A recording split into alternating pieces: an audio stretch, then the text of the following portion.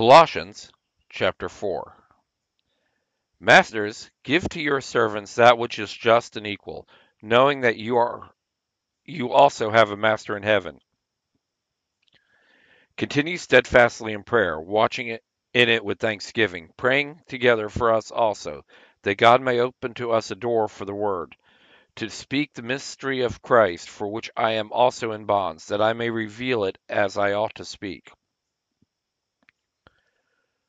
Walk in wisdom towards those who are outside, redeeming the time. Let your speech always be with grace, seasoned with salt, that you may know how you ought to answer each one.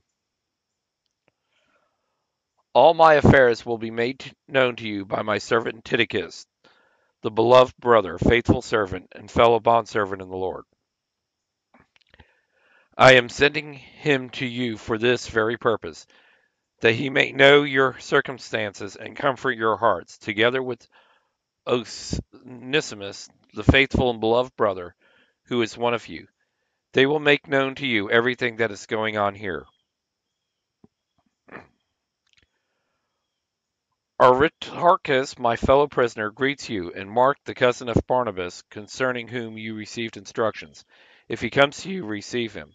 And Jesus, who is called Justus, these are my only fellow servants for God's kingdom, who are of the circumcision, men who have been a comfort to me. Epaphras, who is one of you, a servant of Christ, salutes you, always striving for you in his prayers, that you may stand perfect and complete in all the will of God. For I testify about him that he has great zeal for you, and for those in Laodicea, and for those in Hierapolis. Luke, the beloved physician, and Demas greet you. Greet the brothers who are in Laodicea with Nymphas and the assembly that is in his house.